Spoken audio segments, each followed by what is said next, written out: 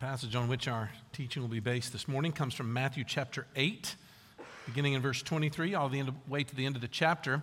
Follow along if you can in your pew Bibles on page 813 where it starts. I'd invite you to read along with us. And when he got into the boat, his disciples followed him, and behold, there arose a great storm on the sea, so that the boat was being swamped by the waves, but he was asleep. And they went and woke him, saying, "Save us, Lord, we are perishing." And he said to them, "Why are you afraid, O you of little faith?"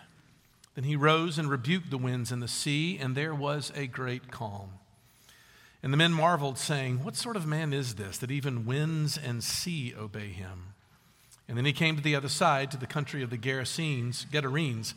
2 demon-possessed men met him coming out of the tombs, so fierce that no one could pass that way. And behold, they cried out, "What have you to do with us, O Son of God? Have you come here to torment us before the time?" Now a herd of many pigs was feeding at some distance from them, and the demons begged him, saying, "If you cast us out, send us away into the herd of pigs." And he said to them, "Go." So they came out and went into the pigs, and behold, the whole herd rushed down the steep bank into the sea and drowned in the waters. The herdsmen fled, and going into the city, they told everything, especially what had happened to the demon-possessed men. And behold, all the city came out to meet Jesus, and when they saw him, they begged him to leave their region. This is God's word. It ought to go without saying that you really can't have any certainty about anything in life unless you are in touch with a power that can make that certain. I was reminded of this about a very hilarious scene in one of the Pixar classics, The Incredibles, where the arch-villain has kidnapped little baby Jack-Jack, only to discover that baby Jack-Jack has superpowers himself. Well, in the hilarity that ensues, Mrs. Incredible, Elastigirl, gets thrown up towards the villain's plane by her super strong husband to rescue the baby. Well, once she catches him, how does she rescue him? Well, she stretches herself into a parachute to gently float her and the baby down to safety. The problem is that Mr. Incredible, in a fit of wrath, has just thrown a car at the villain's jet, making it explode into a huge fireball. The camera cuts to the perspective of baby Jack-Jack, who is looking up at his parachute mother, while she says, looking down, "Don't worry, everything's going to be all right." But of course, you can see the incredulity in Jack-Jack's face, right? He's fixated on the giant ball of fire and flaming airplane that's coming down at them. And I always laugh at that, because even the infant Jack-Jack intuitively knows that you can't say that everything is going to be okay unless you are in possession of the power to make that okay. Look, remember, Jesus was up on a hillside announcing the kingdom of God. That is his whole deal. And when he comes down off the hillside, he comes to actually bring the kingdom and the rule and the reign of God into the day in and day out life of these fishing towns and villages around the Sea of Galilee. So if you're a run-of-the-mill citizen of Palestine, I'm sure you'd be quite curious as to know exactly what this man was about. You feel the struggles of daily existence just like anybody else. And of course, indeed, throngs of people were coming to hear what Jesus had to say. But what was peculiar about him was that he just really wasn't going about it the right way, was he? Jesus didn't come along spouting policy amendments to help accommodate the Roman Empire, nor did he come with some sort of elaborate plans to start maybe a massive insurrection of Jewish zealots who would cause so much chaos that eventually the Romans would leave the Jews to be formulated into their own people again. No, Jesus did neither of those things. I would argue, rather, that Jesus simply shows up and starts talking about himself. And he begins to brandish his own power in such a way that when he says, "Fear not, everything's going to be all right," you got every reason to believe him. In other words, Jesus' solution to human problems is not policy or tactic, which are things obviously that we so often want from him. Rather, it's simply to offer himself as an antidote to the chaos which infects humanity both from without and from within. Those are my only 2 points this morning, to see how Jesus deals with the chaos from without and how he deals with the chaos from within. Let's take that first one first. But in order to set up this whole scene that the disciples have found themselves in, I want you to consider for a moment how it is that physical places in your life mean so much more than the places themselves. Imagine a scenario for a moment. There's a young lady who is in her 30s who is walking out and into the Grove some 10 years after her graduation. She sits down at a picnic table and suddenly she starts to cry. You see, since that time, she's been married. She's had a child. She divorced her husband, is now having to face life as a single mom. So why is she crying there in the Grove? It's not because it just happens to be a convenient place to have a nervous breakdown, but because the Grove is more than just a lovely bunch of trees on campus to her. No, the Grove to this young woman has become a symbol of an innocent time, a time when life wasn't so complicated. My guess is the Grove is significant enough a locale for many of you to have emotions wrapped up in it. But notice, that's sort of the way a place has a positive association. It can be negative too. I always think about Forrest Gump and the famous scene where the heroine sort of happens upon the house that she grew up in, a house full of abuse and fear and terror. And what does she do? She picks up rocks and starts hurling them at the house, weeping as she does. Why? Well, it's not because the planks of wood that made up the walls of that house she's angry with. It's what that house represents to her. She throws rocks at her anguish. She throws rocks at her regret and all of her shame. All the more profound, is it not, when Forrest comments, sometimes in life, I guess there's just not enough rocks. So if you can wrap your mind around what's happening in those two quick examples, and hopefully you can see the way in which a Jewish person felt whenever they looked out over the sea. You know, for us, an ocean, maybe a Great Lake, oftentimes is for us a place of placid tranquility, something calm, something lovely. Maybe you've got fond memories as a child of building sandcastles and playing in waves. A holiday at the ocean side sort of feels like the ideal spot for someone to unwind and recharge their batteries. But you have to understand that, like, the Jewish people were not seafaring people at all. I picked up a couple great insights from Tim Mackey and our friends over at the Bible Project on this. By the way, quick aside, I've been using as a reference for at least 3 of the last 5 sermons in this series very liberally from Tim Mackey's podcast, Exploring My Strange Bible. One, in case, very liberally. And it's my custom to cite those sources, but someone was kind enough to draw attention to me that I had not done so with Mackey. And I wanted to draw your attention to that for 2 reasons. The first reason is because I'm still living with my commitment not to have an original thought until I'm 70 years old. I've not wavered from that. I also don't want you thinking that I'm passing off someone else's work as my own by any stretch. But I also want you to know and have access to really good Bible teachers on this exact same series. So, by the way, forgive any false impression I might have given on that score. Anyway, what Mackey says is he makes this point of what the sea had come to mean in these people's collective memories was something quite bad. It was something very sinister, something foreboding to these people. And a quick survey of their history will tell you why. I mean, you think about the creation, where God's orderliness comes over what? A dark, primordial sea. You've got Israel, who comes out of Egypt and literally had to pass through the sea in order to be saved. The psalm writers over and over again talk about the Creator God who rules over the raging of the sea, talking about its rough and threatening waves. You've got Jonah, of course, who was sailing in the wrong direction, and God brings a great storm that only gets calmed when he, at his request, gets thrown overboard. You could also mention Daniel in Revelation, which is the sea is the place where monsters come from. So the sea, therefore, came to symbolize for them the dark power of evil. It was the place that threatened to destroy God's good creation, God's people, and God's purposes. You know, in my imagination, it strikes me as sort of what mail carriers probably think about dogs. You can tell them not to be afraid of dogs all you want, but if they chase and bite you after a personal history of them doing so, my guess is as a group, you just don't like dogs. My point is, I'm trying to get you within in some context of the disciples' terror at being caught in the very thing that they probably knew from the very beginning. That's why you have this intensity in their fear that comes out in the passage quite clear. Look at verse 2. They say, "Save us, Lord, we are perishing." In other words, there's a ton of emotion attached to the disciples' cries. They're out of their wits. And what is Jesus doing? He's sleeping, totally at peace in the midst of the fury. Look, in the Bible, there is no greater symbol for Jewish people of the impotence of human power in the face of nature. There is no greater vision of human weakness and vulnerability and uncontrollability and fury and chaos than the sea.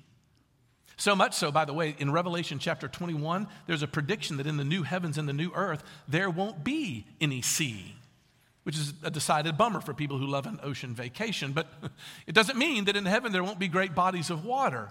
What it means is that there's no chaos there. There's no powerlessness there. Okay, so what does Jesus do? Well, one of the things I find fascinating about all these stories in Matthew is just the minimalism with which these miracles are described. I mean, come on. Yeah. He rose, rebuked the winds and the sea, and there was great calm. I mean, what? Is that all? I mean, if I were writing this story, I think I'd dramatize it a little bit more, right? Then Jesus rolled up his sleeves and he shouted in a mighty voice, "Be calm, O foul winds," or something like that. But no, all he does is say a word and boom, it's dead calm. I think what Matthew's trying to say is this was nothing for Jesus to do. And then verse 27, I think Matthew gives us the point of his story. Because the disciples' question is the question Matthew wants for us to ask when you read it. What sort of man is this that even the winds and the sea obey him? I think Matthew wants for us to answer this question. But I want to submit to you this morning that the disciples actually should have been able to answer that question had they known their Bibles, especially the Psalms. Let's take, for example, Psalm 69 says this, "Save me, O God, for the waters have come up to my neck. I sink in deep mire where there is no foothold. I've come into the deep waters and the flood sweeps over me. I'm weary with my crying out. My throat is parched. My eyes grow dim with waiting for my God." Isn't that interesting? You see, the psalmist is translating his anxiety using imagery of a terrifying sea. But who alone can calm the sea? Well, the psalmist says, I'm waiting for my God. Only God can rescue someone from the sea. Try another one. This one's even more explicit in Psalm 89, verse 8 and 9. "O Lord God of hosts, who is mighty as you are, O Lord, with your faithfulness all around you. You rule the raging of the sea. When its waves rise, you still them." Do you hear that? Yahweh is the one who is ruling the sea. He alone can still it when it rages. Okay, so do you see how the disciples, they should have known the answer to the question. If only Yahweh can calm the sea, this must be Yahweh in the flesh in the boat with us. Now look, I want to build on that in the second point in just a second, but can we pause there for a second and make one little brief point of application? It's this. Do you see how Jesus is working with and through the disciples' anxiety? Because at first, their anxiety is wrapped up in their circumstances. And of course, they're not mild circumstances either. They honestly believe that they are going to die. This is a serious situation. But of course, after Jesus just flexes the pinky finger of his power, they have to grapple with the reality of exactly who they have in the boat with them. That's Jesus' method, by the way, and I think it's descriptive of the way he deals with our anxiety. We start by bringing him our circumstances, don't we? Lord, please fix this. Save me, Lord. But in my experience, it's very rare that he answers those requests, at least in the terms in which I'm thinking about them when I'm in the midst of my own suffering. Instead, Jesus shows us himself. It's almost as if Jesus is saying, look, you can fret all you want over what's happening to you right now, but you have something far more serious to contend with, and that is me. And so do the math. If you know me, then there is no possible way that you could be any safer than you are right now, regardless of your circumstances. But if you don't, there is no amount of wish granting that's going to make your situation any better. In other words, Jesus knows exactly how to deal with the chaos that often comes from without, from the circumstances that plague our lives. But that brings a second point, doesn't it? What about the chaos that comes from within, though, right? Not something that sort of comes from the outside, but from our own hearts. I said a moment ago that the disciples should have known the answer to the question, what kind of man is this? But in Matthew, in the manner of his storytelling, he doesn't leave you with an answer. Instead, he answers by telling another story about some demon-possessed men who end up providing, as it turns out, a very explicit answer to the disciples' question. First, a little bit of background. The lake that Jesus is on was the Sea of Galilee, we know. The Gadarenes, you might see them spelled the Gerasenes and other places, are due east of where he's been ministering at this time. And the people who visited that place will tell you that the whole lake sits really encircled by a bunch of mountain ranges. And on the eastern side of that landing, there are these caves along the seashore there that had caves in the rocks where they would normally be used as burial spots. This is the place where Jesus is confronted by the town madmen. So I think Matthew has put this in this story to answer the disciples' question in verse 29. Because what do the demons say? The demons inside this man say, "What have you to do with us, O Son of God? Have you come to torment us before the time?" Do you hear the confession? Even the demons get who Jesus is. They acknowledge that the Jesus is who he is. In other words, they realize this is the Son of God. Which, if you think about it for a second, will actually put into some interesting context, this whole storm squall situation as well. Here's the deal, because if Jesus was the Son of God himself, it means that the winds were only blowing because he was telling them to do so. Everything went dead calm when he told them to, because those waves, they knew the voice of their master. So what's the answer to the demons' question? Has Jesus come to torment them? I would argue that, yes, indeed, he has. Remember, a pig was a very unclean, disgusting animal to a Jewish person. So to be cast out of the men and into these pigs, that was an open mockery of these people. And of course, if that wasn't enough, the pigs immediately commit mass suicide, running off the cliff and drowning in the sea. What do we make of this? I think there's at least a few things that we can say in response, not the least of which is the reason why the villagers wanted Jesus to leave their time. We need our product back, thank you. But for us, I find people most often wanting to ask questions about all of the demons question, right? I think there's a temptation when we wrestle through this to over-spiritualize this particular story. People try to make the main point of the story about how demons and the presence and reality of them should be adopted into the way a Christian lives.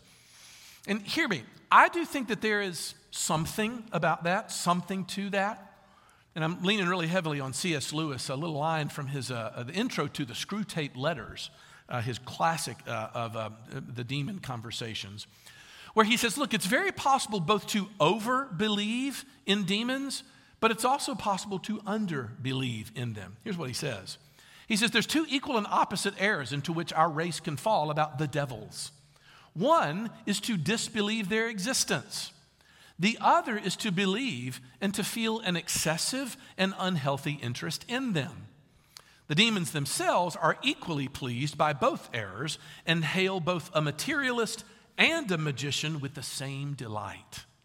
Okay, notice what he's saying. He says, look, there's one group who doesn't acknowledge the existence of demonic beings at all, which of course is an inadvertent way of assisting your enemy because you're avoiding his influence.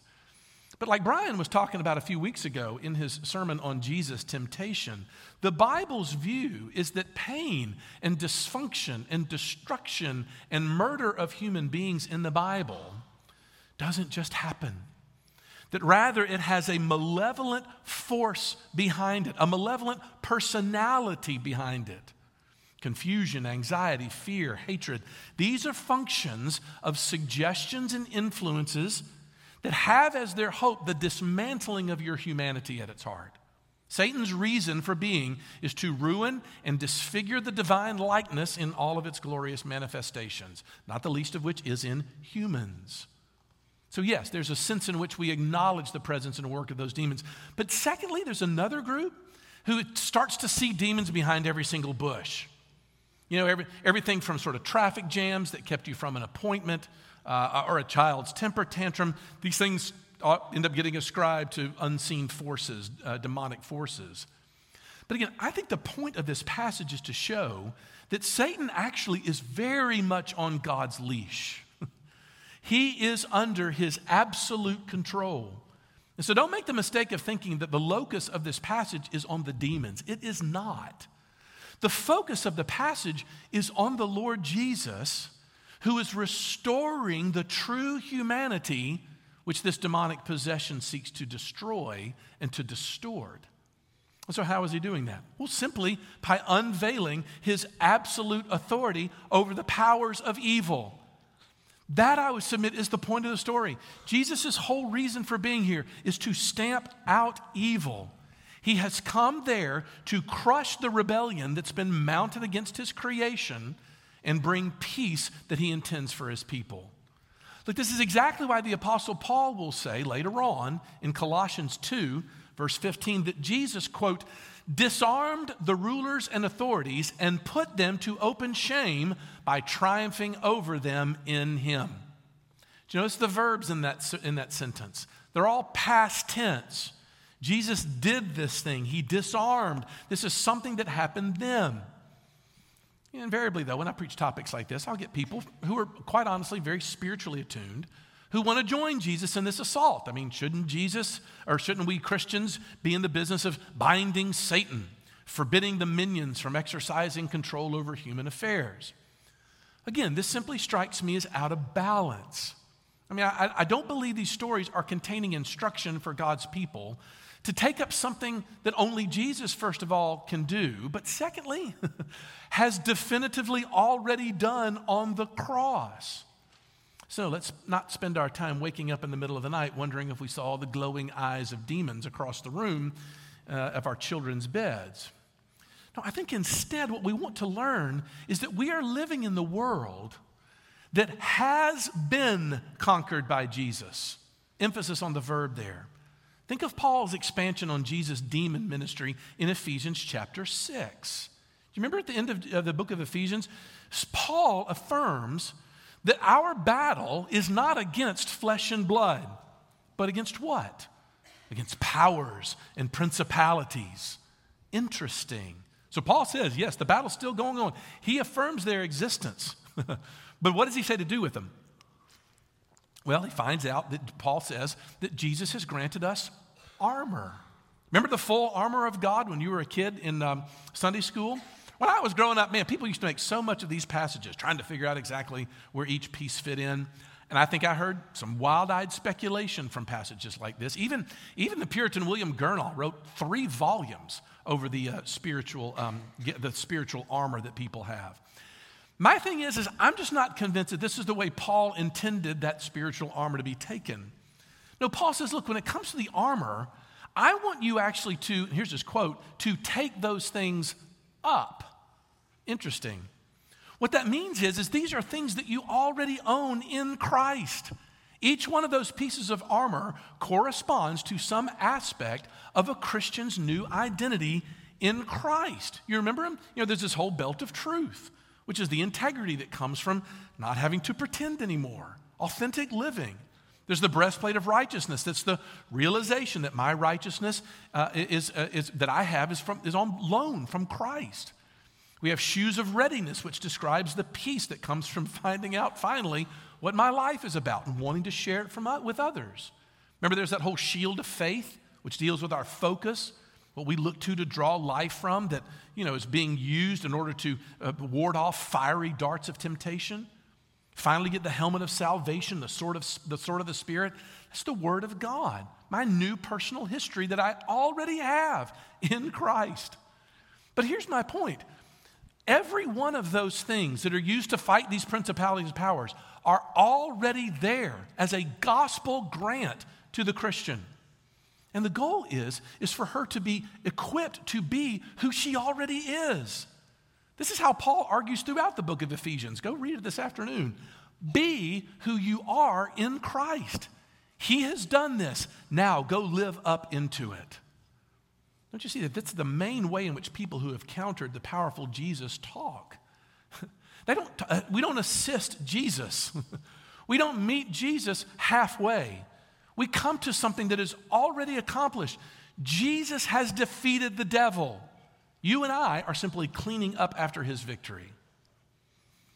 And my premise this morning is, and wrapping this up, is that this is the only way to battle the chaos from within.